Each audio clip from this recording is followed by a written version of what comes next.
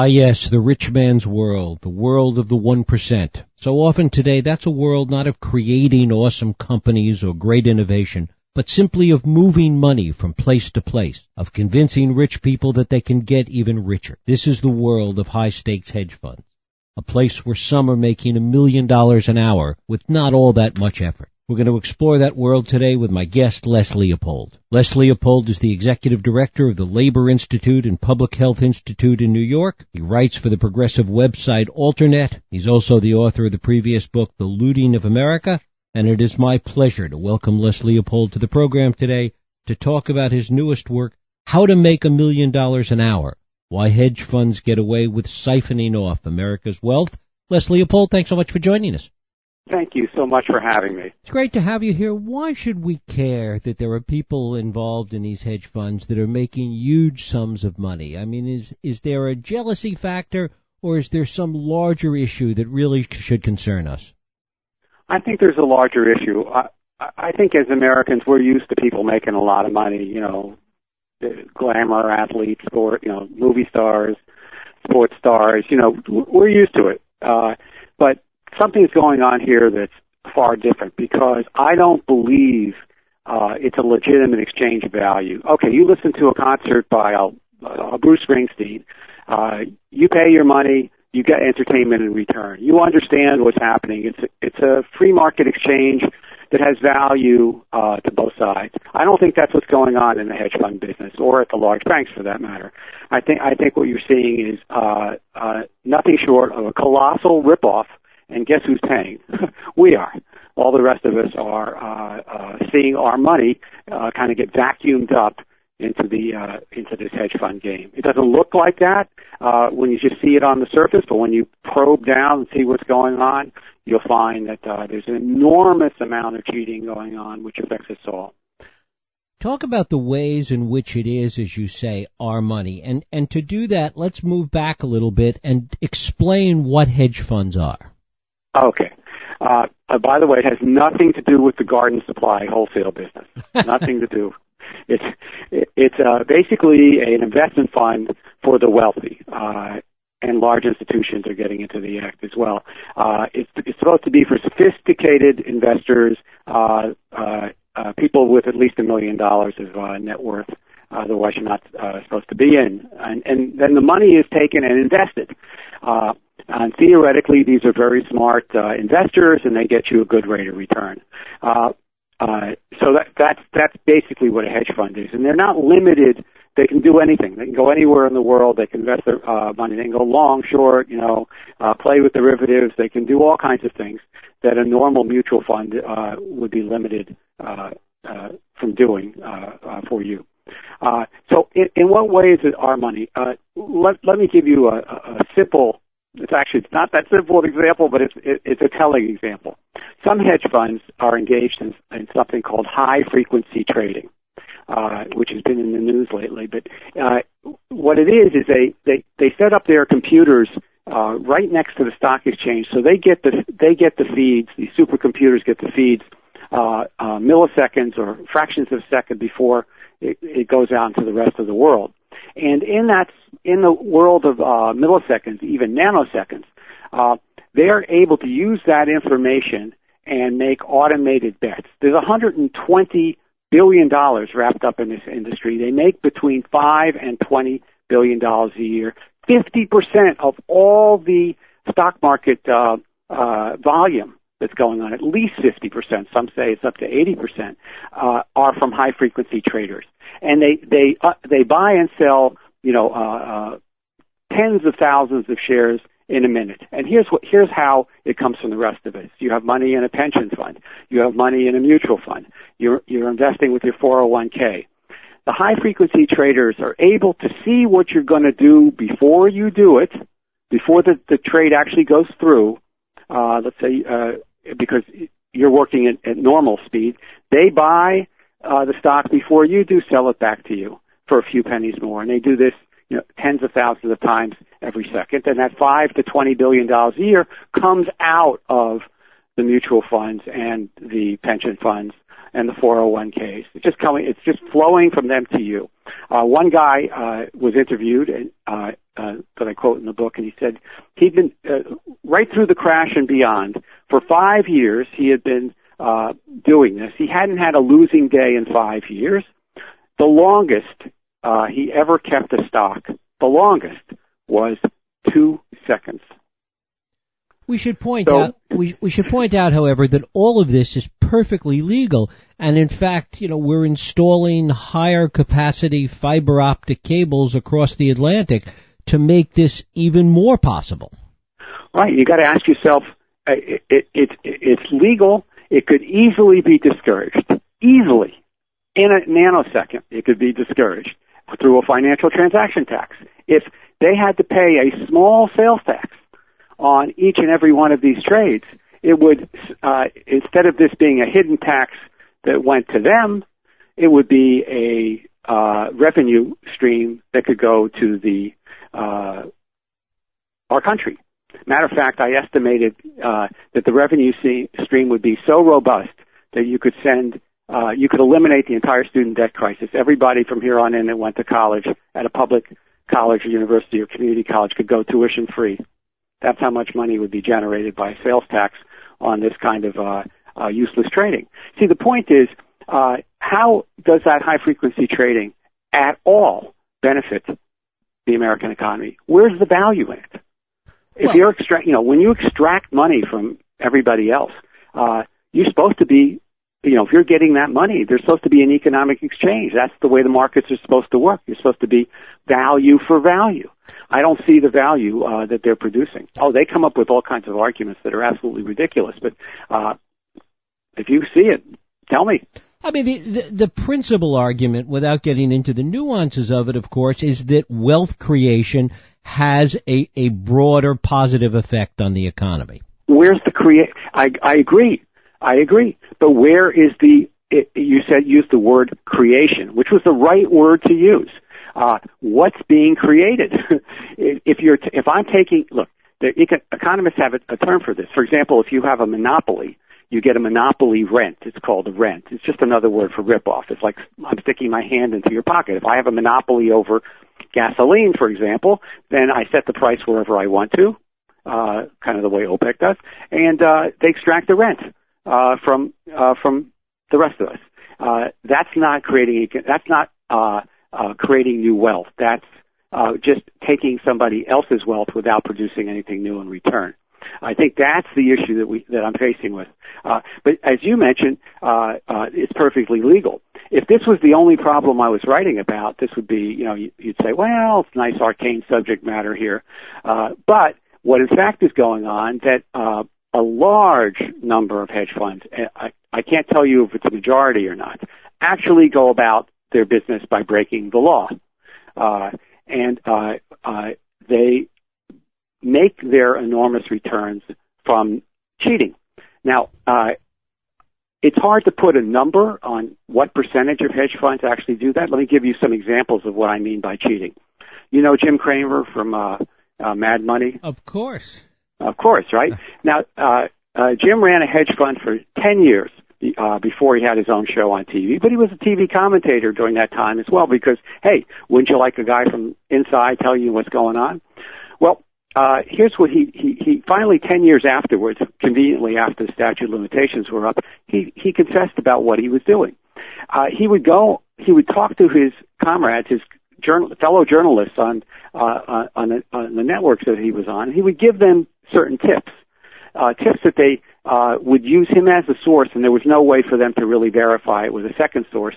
And, he was very smart, and he figured out how to do that, and they would be lies. They would be lies that would move the market in a certain way that would benefit his hedge fund. So he would tell a little tip about Apple that they couldn't verify that would move the stock market a certain way, or at that point, RIM was the big one. BlackBerry was the one he was trying to put out false rumors about. And that's called rumor mongering. It's against the law. And he did it. And he did it not once, but he did it again and again. And he said in an interview where he confessed all this stuff, he said that if you're not willing to do these things, you shouldn't be in the game. So there's something about the game that he's saying is this is the way it's played. You cheat. And he says, they could never catch me. He did it all the time. Now, it's not just history.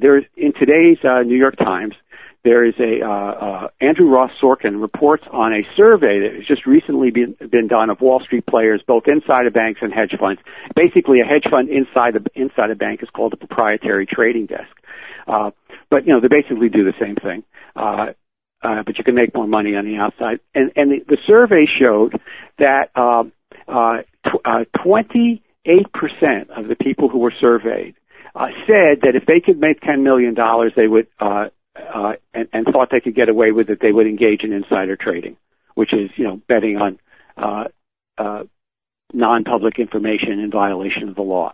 But what's even more amazing is those with 10 years or younger experience, 10 years or less experience, 38% of them said that they would do that. So the desire to cheat is kind of built into the sinews of the way the way we've allowed high finance to mushroom. And by the way, this is a relatively recent phenomena because between the stock market crash in 1929 all the way to the mid 1970s, Wall Street was a very sleepy place to work. The average wage in Wall Street, given your experience and education, is the same as in the non-financial sector. Of course, now it's 2, 3, 4, 5, 10 times more than the non-financial sector.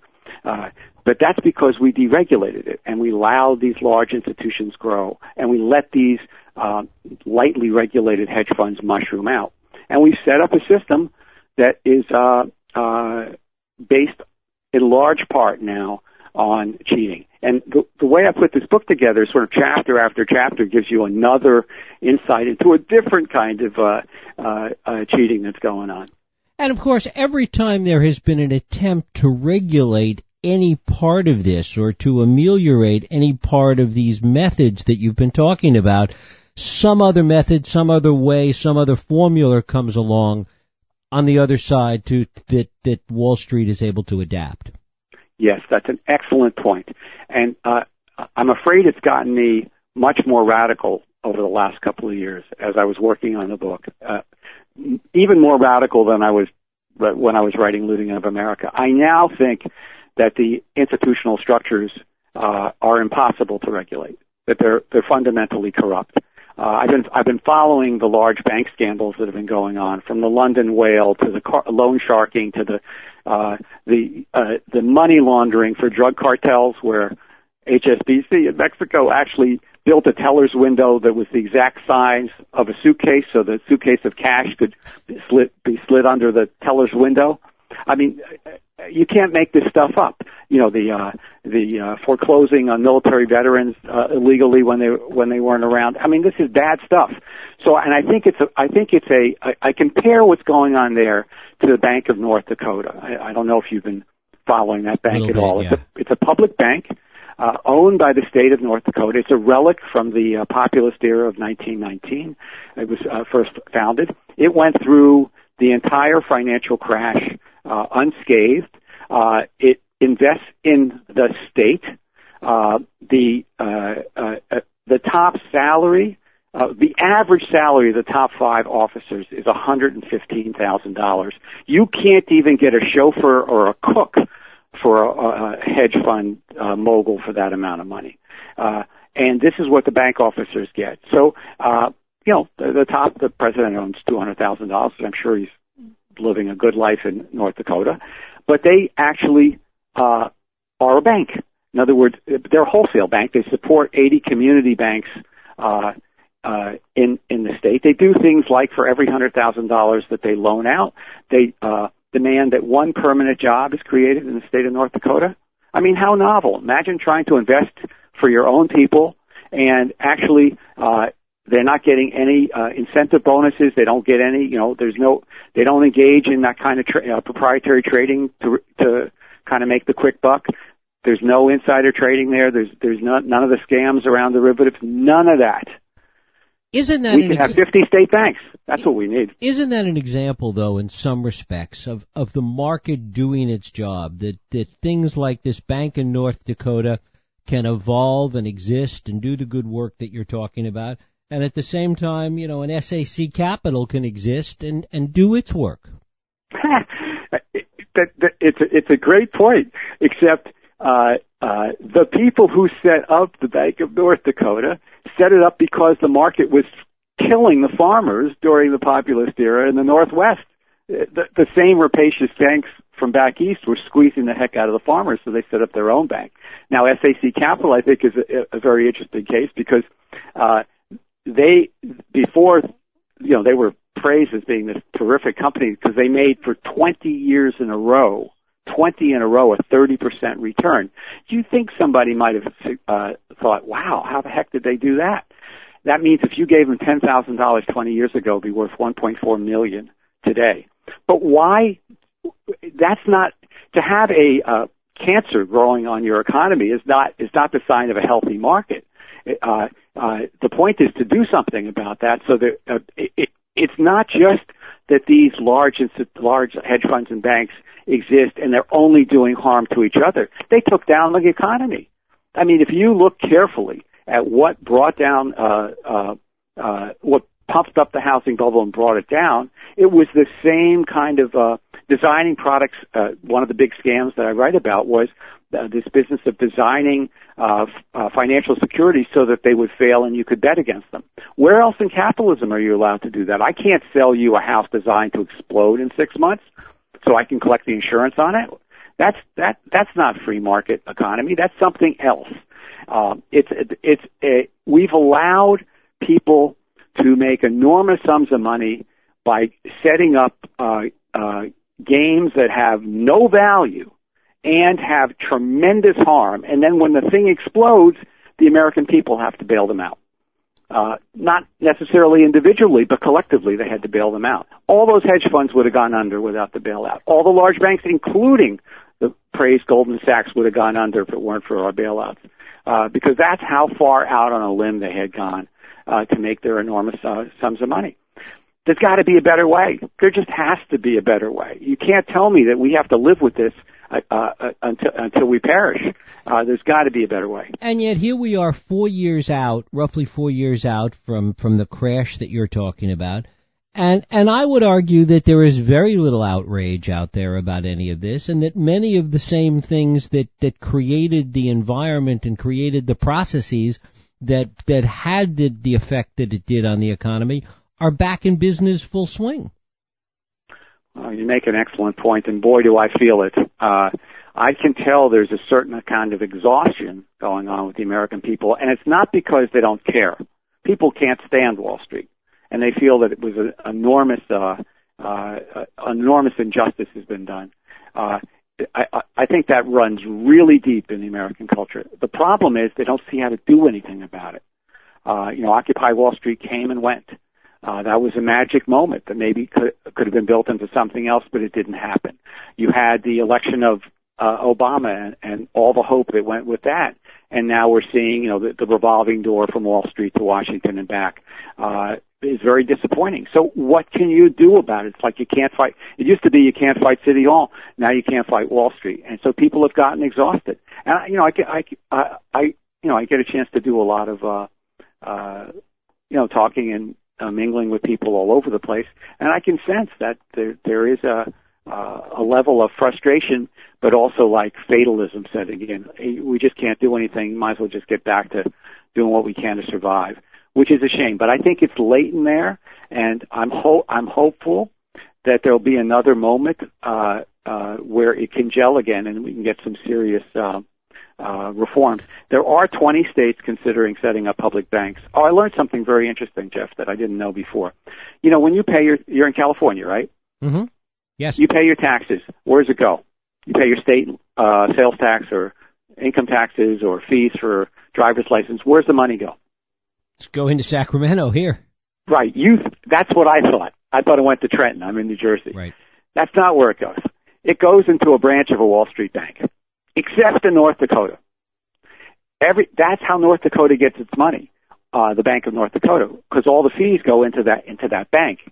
But in the other 49 states, we think we're giving it to Sacramento or Albany or whatever. It's going into a Wall Street branch of a Wall Street bank to do management services for the state. That's $1 trillion a year that we're giving to Wall Street, except in North Dakota, where the money goes into the state bank. By the way, California would generate an additional $3 billion a year in revenue if they had a public bank. $3 billion for the taxpayers of California, but instead, it's being siphoned into a Wall Street bank. So there is stuff going on in sort of this kind of these 20 states are wrestling with about how to set up a state bank, and of course the Wall Street folks are all over it trying to stop it. But it's a quieter battle, and the goal of writing books like this is to kind of like increase financial literacy, because I wasn't financially literate. I had to learn this stuff on my own. I'm trying to share it with people, and hopefully it will help build some of the outrage that we're going to need to do something about it. I want to talk about that because one of the things we see here in California certainly is a lot of banks that get set up. If there was the kind of outrage or the kind of exhaustion that you're talking about, where people were fed up with Wall Street, were looking for alternative places to put their money, etc., wouldn't we see a lot of other banks coming along, a lot of other institutions coming along to take advantage of that sentiment, to take advantage of that feeling? And in fact, we don't see that. Well, that's a very interesting observation, and I think the kind of outrage, the schemes like sort of put your money, get your money away from the bad guys and put it someplace else. The problem with that is it always ends up with the bad guys again, because it's very hard for these little banks to survive. In effect, right now we are subsidizing the large banks. This estimate is not something that it came from I think the Federal Reserve in Dallas, because everybody knows we can't let them fail. They've gotten bigger, in fact, since we bailed them out, because there are fewer of them. The 19 systemically important banks, we're going to bail them out, or we're going to take depositors' money to bail them out. As a result, they get the equivalent of a subsidy of $200 billion a year, because they can get their capital costs are lower than everybody else's, because the security is built in. You give your money to Goldman Sachs, J.P. Morgan Chase, you know that it's going to be relatively safe compared to every place else. The place to do this, though, is not by setting up a for-profit private bank. I don't think that's going to work. I think the place to do it is setting up public banks that work for the people of the state. One of the things that we did in trying to solve the financial crisis and solve the banking process is that we made the big banks bigger because of all the focus on closing up the small banks. What happened is that we made the large banks larger. Absolutely. We not only made them, we bailed them out, first of all. When they were insolvent, we bailed them out because everyone was so scared that it would, I don't know what they thought was going to happen. But basically, we bailed them out because the people in Washington were the former bankers on Wall Street, and it was a very easy, for them, they see the world through the lens of Wall Street, like, we can't let these institutions go down. And you're right, it wasn't just smaller banks that were shut down. Other big ones, when were merged into Wachovia, were merged into Bank of America. That kind of stuff was going on. Also subsidized by the federal, by the American taxpayer. So we kind of created, the policy people in Washington created bigger banks, which they thought would be more stable and more easily regulated. Except they can't regulate them because they're so strong. Between the banks and the hedge funds, almost no regulation is going to take place. But in many ways, this doesn't exist in a vacuum. That this idea of the big getting bigger and the power of large companies is happening in every aspect of our society. It's not just banking. It's as true for the auto industry as it is for the steel industry, as it is for areas of technology. That in fact we live in this global environment in which the ability to be big, the ability to have global tentacles, is critical in order to do business today. That's another reality we have to live with. Well, I challenge that reality in the following way. Several ways. First of all, General Motors is not bigger than it was 30 years ago. The American auto industry is not the size that it was 30 years ago, nor is the steel industry. In fact, they're smaller. Walmart is bigger, but these other ones are actually smaller. Second, if something bad happens to them, they don't take down the American economy. Wall Street's a different, banking's a different animal. Banking is the blood system for the entire economy. When it has a heart attack, it freezes up the whole economy. In 6 months, that heart attack killed 8 million jobs. 8 million people lost their jobs due to no fault whatsoever of their own. It's not the same when General Motors has a problem or if a steel industry goes down. And yet we bailed out General Motors, we bailed out Chrysler. We were concerned. This time we had to bail them out. Right, we were concerned about the failure of the auto industry. And there were jobs reasons for doing it. It wasn't going to take down the American economy. How many steel industries have gone down? Oh my God! I work closely with the United Steelworkers. That one after the other has gone down. Hasn't taken down the economy. It's been bad. I would say long-term trend. And then I look at so flip it all around, and now look at Germany. Germany has very competitive international companies, but they don't have to be giant size. But my focus here, though, but Deutsche Bank is, and it's a problem. My focus here, though, is to say we could have a different discussion about how big institutions have gotten in general, and whether they have too much control over markets that they're in.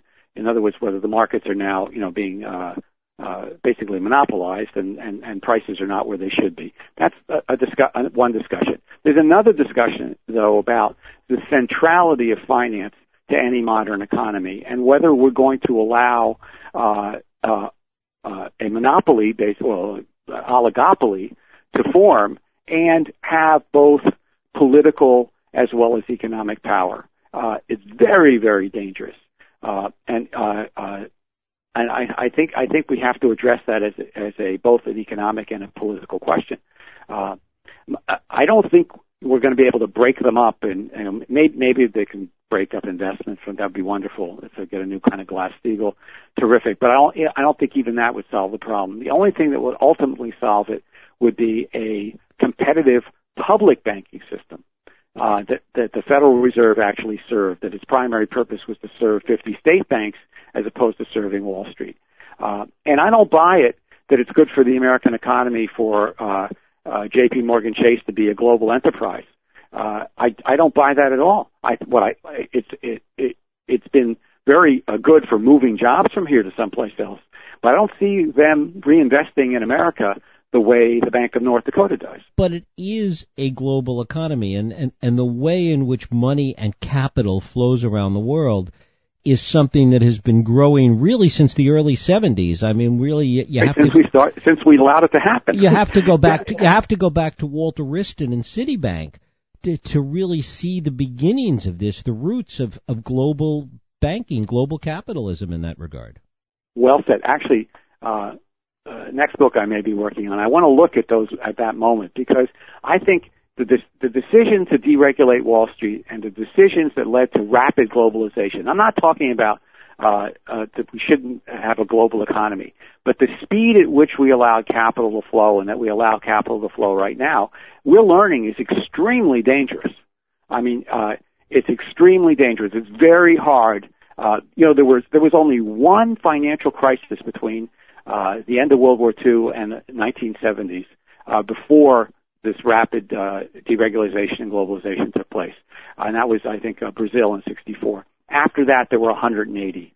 And everybody said, well, we're just going to manage these crises. And then it hit, the United States and Europe. And now, look how hard it is for Europe to manage itself, given, you're right, there is this massive global economy. But there's a difference between the finance you need to run a global economy and the finance you need to scam it, to milk it, to create disruptions so that you can create runs on banks, runs on sovereign countries, which is what's a lot of what was and is going on in Europe.